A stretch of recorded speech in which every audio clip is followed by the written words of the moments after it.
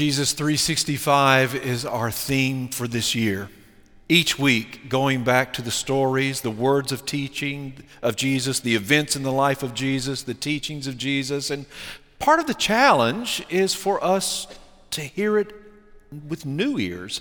Part of the challenge is for us to be honest about how we may have reconstructed Jesus to look more like us than the Jesus we encounter in the Gospels, or to take some of the teeth out of his message or some of his teachings to make it a little more comfortable for us. So we're being honest with each other, and we're looking at these stories, and we're falling in love with Jesus all over again and learning what does it mean to be a follower, to be a disciple of Jesus. This morning, we're in Luke chapter 7, and we're looking at two closely linked passages, two miracle stories in the life of Jesus that Luke links together. Now, by the time we get to this place in the Gospel of Luke, the ability of Jesus to perform miracles is clearly established. In chapter 4, there are some exorcisms. Again, in chapter 4, he cures diseases. In chapter 5, he cleanses a leper. Again, in chapter 5, he heals a paralytic. And then we have a teaching moment in chapter 6. And now we're in chapter 7. One of these stories I think will be familiar to you, and then one for some reason we just don't go to that often. So we ask the Lord to open up our hearts and our minds as we hear from the Word of God again.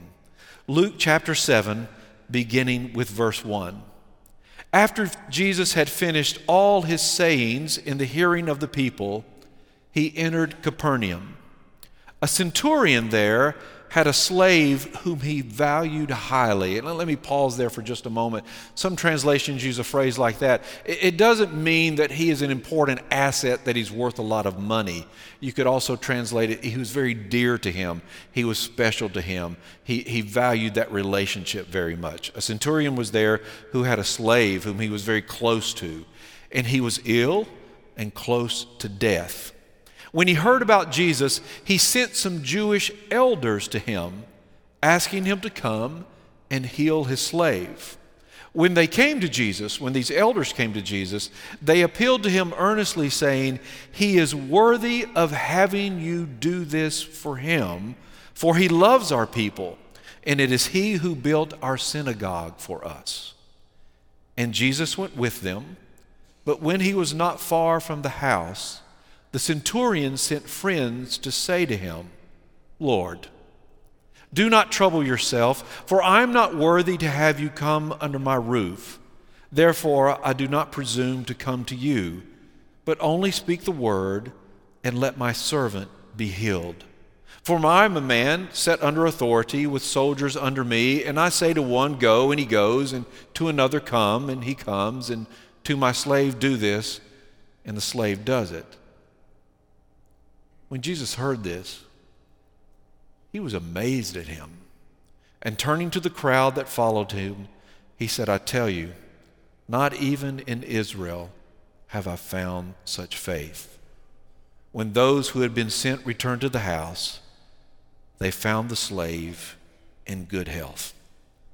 This is indeed the word of God for the people of God.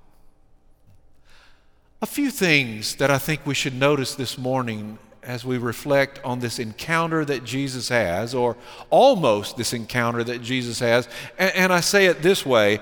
One of the first things I think we should notice is that the centurion never meets Jesus, never talks to Jesus, never has a conversation with him. They are never face to face. Which brings up a very important question for us. Then what is it that Luke is wanting us to learn? The way the story is so carefully laid out for us, relayed to us, making very clear how the story progresses. Jesus hearing this news, on his way, stopped by messengers, never gets to the house, and then the way the story concludes. Let me remind you that in Luke's gospel and in the volume that comes afterwards, the book of Acts, Luke presses the issue that Gentiles are part of the kingdom of God. Not an issue for us. Look around the room, a lot of Gentiles in here. A lot of Gentiles in the church. But think of it this way. Jesus is Jewish. The 12 disciples are Jewish. The day of Pentecost, all Jews that are gathered there. The church begins in Jerusalem. And so we see the Gentiles are those who are coming from the outside. And Luke makes it very clear as you read both Luke and the book of Acts that the Gentiles are an equal part in the kingdom of God, are to be treated as equal parts in the kingdom of God.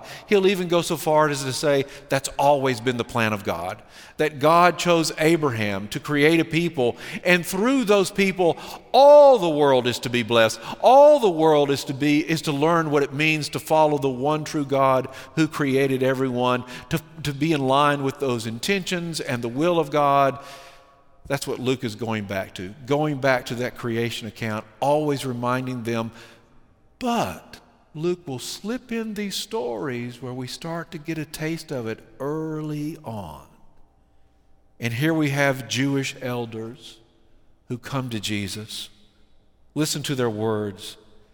This guy is worthy of having you do something for him. In Greek, worthy is the first word. Worthy is he. They put that first. They want him to know, which, doesn't that sound a bit like some of our prayers?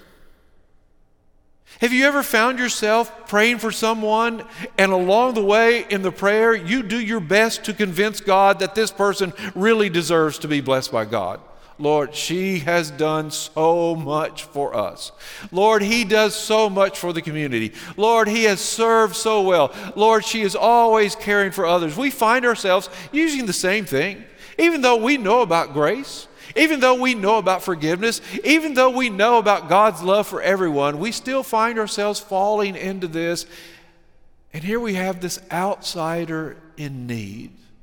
Perhaps even respectful of those boundaries between the Romans and the Jews, and encouraging these elders to go to Jesus because of a slave who is sick that he is concerned about, and they come to him. Jesus, I know he's an outsider. I know he's a Roman, but he really is worthy of this. He's very generous. He even built our synagogue for us. Sounds like one of our prayers. As a matter of fact, I think this whole story serves in Luke's gospel as a model for us of what prayer will become. Prayer is a very important role in Luke's gospel. Luke will even give us more of the prayers of Jesus than anyone else by the time we finish the 2 volumes. It's an assurance about prayer. And notice, the elders come.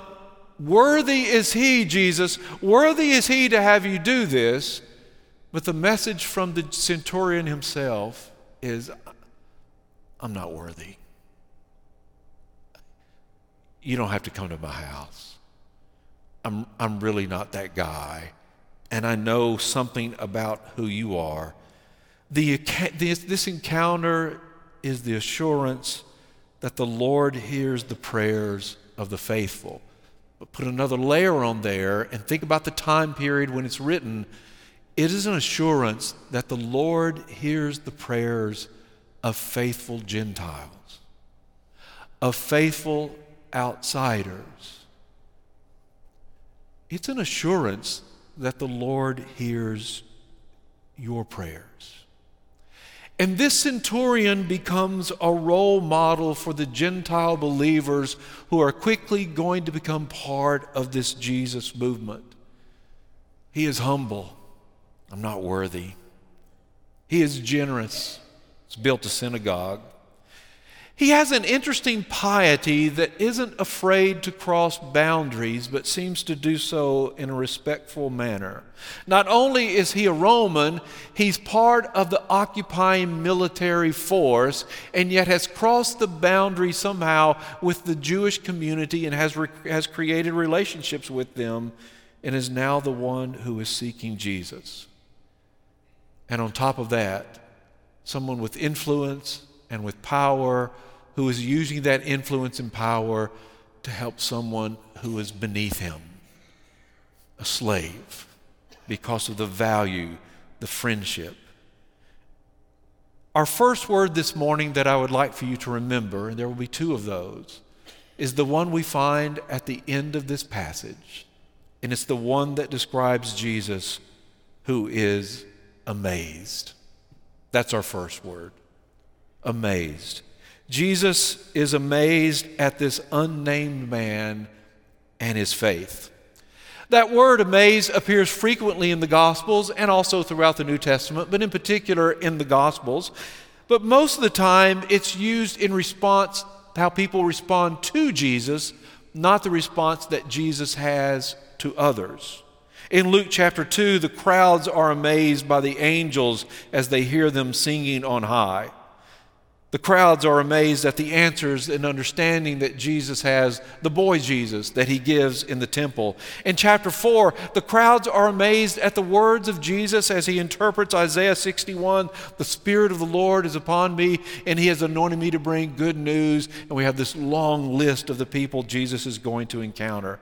In chapter 4, again, the crowds at Capernaum are amazed when Jesus casts out an unclean spirit, and they say, "What are these incredible words that this person is speaking?" Even the unclean spirits, they obey him and they come out. And in chapter 8, the disciples themselves are amazed that even the winds and the water, the sea, obey him. There are only two places in the Gospels where the word is used to describe Jesus, where Jesus is amazed. Once in Mark's Gospel, Jesus is amazed in his hometown at their absolute unbelief. Their unwillingness to believe him, their unwillingness to have faith, their unwillingness to understand what God is now doing even in their midst. And then here, it's the only time the word is used positively to describe how Jesus is feeling. And Jesus is amazed at the faith of this outsider, this Gentile, this member of the occupying military force in his own country, who now becomes a model of faith for all. And I think this story begs the question, is Jesus amazed with us this morning? And is Jesus amazed at our incredible faith and trust? Or is Jesus amazed at our unbelief? Our unwillingness to take risk?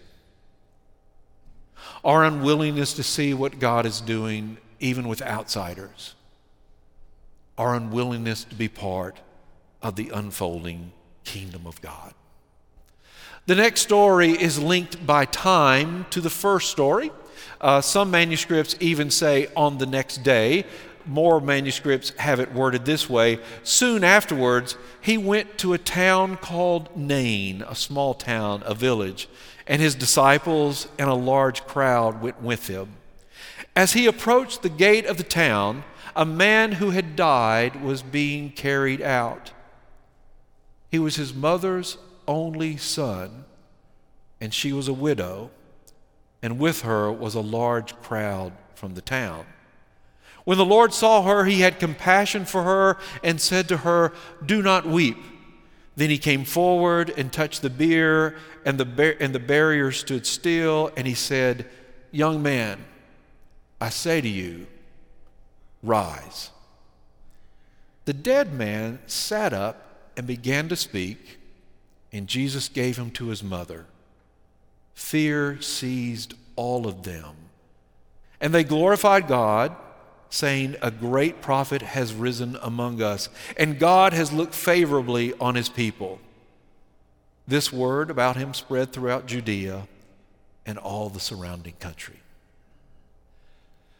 We won't have far to go in Luke's gospel before we see Luke head in a new direction, and that is Jesus will be on the road. He will leave Judea, and he sets his faith to go to Jerusalem, and we will follow Jesus on his way to Jerusalem, and we are invited as disciples to follow him throughout Jerusalem. But in this part of the gospel, Luke is clearly establishing for the reader who Jesus is. He is establishing for the reader that Jesus is certainly an extraordinary person, and those who are encountering him are beginning to understand. They're beginning to understand what God is doing, and they're beginning to ask questions. Maybe this is actually the one we've been waiting for. Could it be that he is the Messiah? And they're beginning to glorify God. And we even see the miracles beginning to escalate as they are moving towards that time when Jesus will make his way towards Jerusalem. And now we have this incredible story. We know the story of Lazarus, but for some reason, this is one that we don't often go to. The story begins with two very different processions taking place. On the one hand, we have Jesus and his disciples and a large crowd coming into the village, a procession of hope and joy and excitement. And they encounter another procession moving the other way of grief, pain, disappointment, and questions about the future. And even that just short introduction to the story is enough to stop and just contemplate. Because isn't that what life is like for us? Isn't that what life is like for us each day as we get up and we really don't know what's going to happen? Each Sunday as we come in here to worship, and many of you have come in this morning and you are so excited to be here, and you're so excited to be with friends or family members, and you can't wait to tell them what you're going to be doing this week or what happened over the weekend. And some of you have come in this morning carrying heavy pain and grief. Some of you are wondering what's going to happen to you or to your loved one this week as you are looking towards medical procedures or waiting for a diagnosis or treatments that are coming. And there we are in this story, encountering Jesus. Here we are in this room, encountering Jesus and wondering what's going to happen next and where we are going with the story.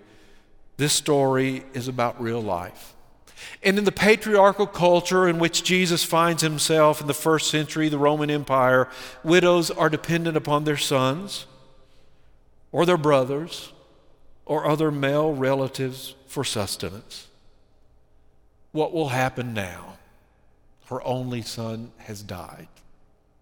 How can she possibly go forward? Who will provide for her? What will her life be like?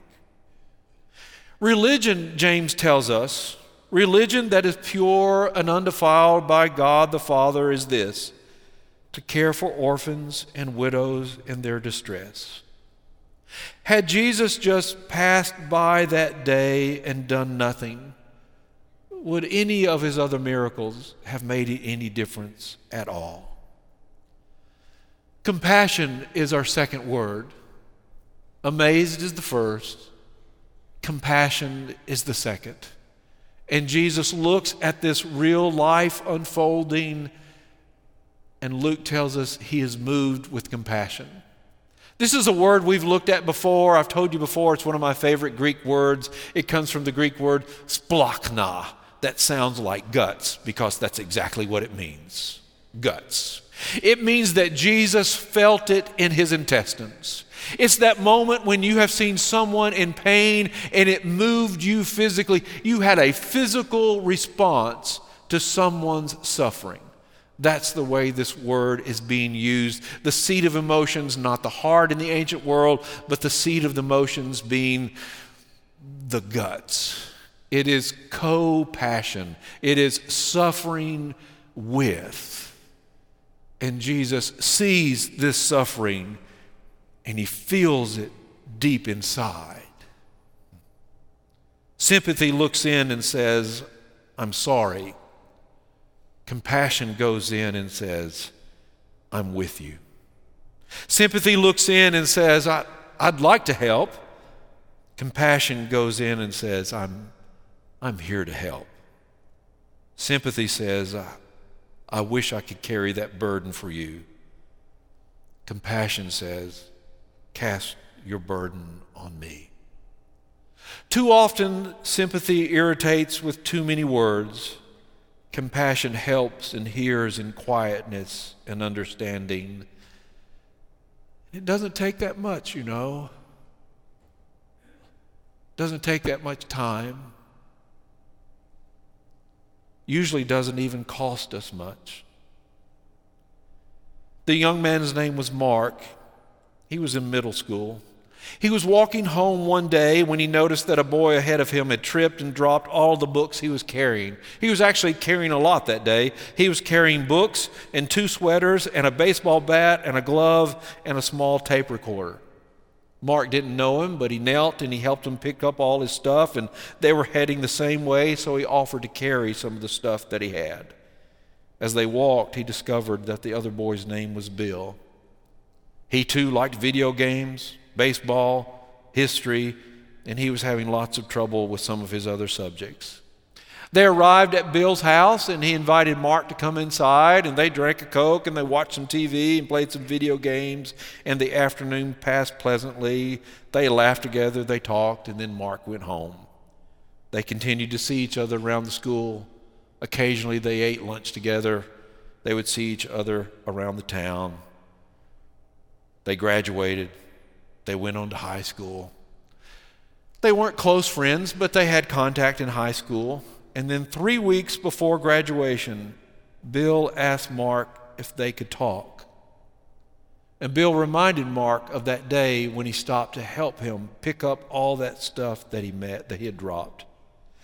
Did you ever wonder why I was carrying so many things home that day?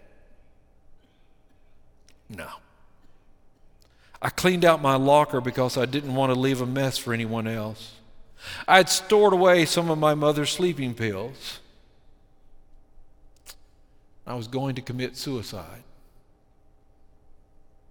But I realized, as I was there laughing, talking together, I didn't want to die. I would have missed that time with you and many other good times in my life that followed. I'm trying to say, Mark, that you did a lot more when you picked up those books that day. You saved my life. And on that day when Jesus comes into the town and he identifies that co-passion, he is moved inside, he decides to do something. Because compassion involves intention and it involves action. It's one thing to say, I would like to help, and it's another thing to devise a plan, how I'm going to help. It's one thing to say, I sure would like to help that suffering or that need. I sure would like to make a difference there. It's another thing to create a plan and to get involved, to take some time, to use some of our resources, some of our influence. We can do that, this week. We can practice acts of kindness instead of responding with anger that we see so much around us these days. We can listen rather than talk as much as we tend to do. We can motivate others with our words, words that give life, words that inspire, words that point people to the future that God has for them or has intended for them and has intended for all of us. We can allocate time to be with friends and with family members, maybe do more than send a text, but pick up a phone and call or visit with them. We can share a hug, a handshake, all aware of COVID, but we also know how much that personal touch can mean. If Mark in middle school can take just a few moments and change someone's life, I suspect that we can too. The hope of the resurrection is not grounded in the fact that Jesus raised the widow's son. The hope of the resurrection is grounded in the fact that the one who felt compassion enough to stop and do that is the one who actually defeats death. And Luke lays out clearly for us, they get to decide. Will they follow Jesus or not? And we get to decide. Will we follow Jesus or not? Let's pray. Lord, we ask that you breathe resurrection life into us today. Some lives that are weary and worn. Some lives that are filled with questions and anxiety. Some lives that are overflowing with joy and gratitude, happiness, and all that they have. And we say yes. Yes to what you are doing in the world. Yes to what you want to do in our lives. Yes to your kingdom. May you recreate in us real life because of you, our Lord. Amen. In just a moment, we're going to sing together.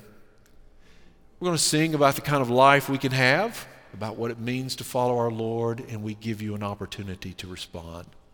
If you've never taken the opportunity to invite Christ into your life, to experience joy, forgiveness, grace, love, to find that purpose, that reason for getting out of bed, and what you're going to do each day, we invite you to come. We would love to pray with you, to be a part of that journey that you are on. If you're looking for a place to join together and to find how to use those gifts and abilities God has given to you, you've been wondering how you can get involved in what God is doing in the world, we invite you to join us on that journey as well. Will you stand and say yes?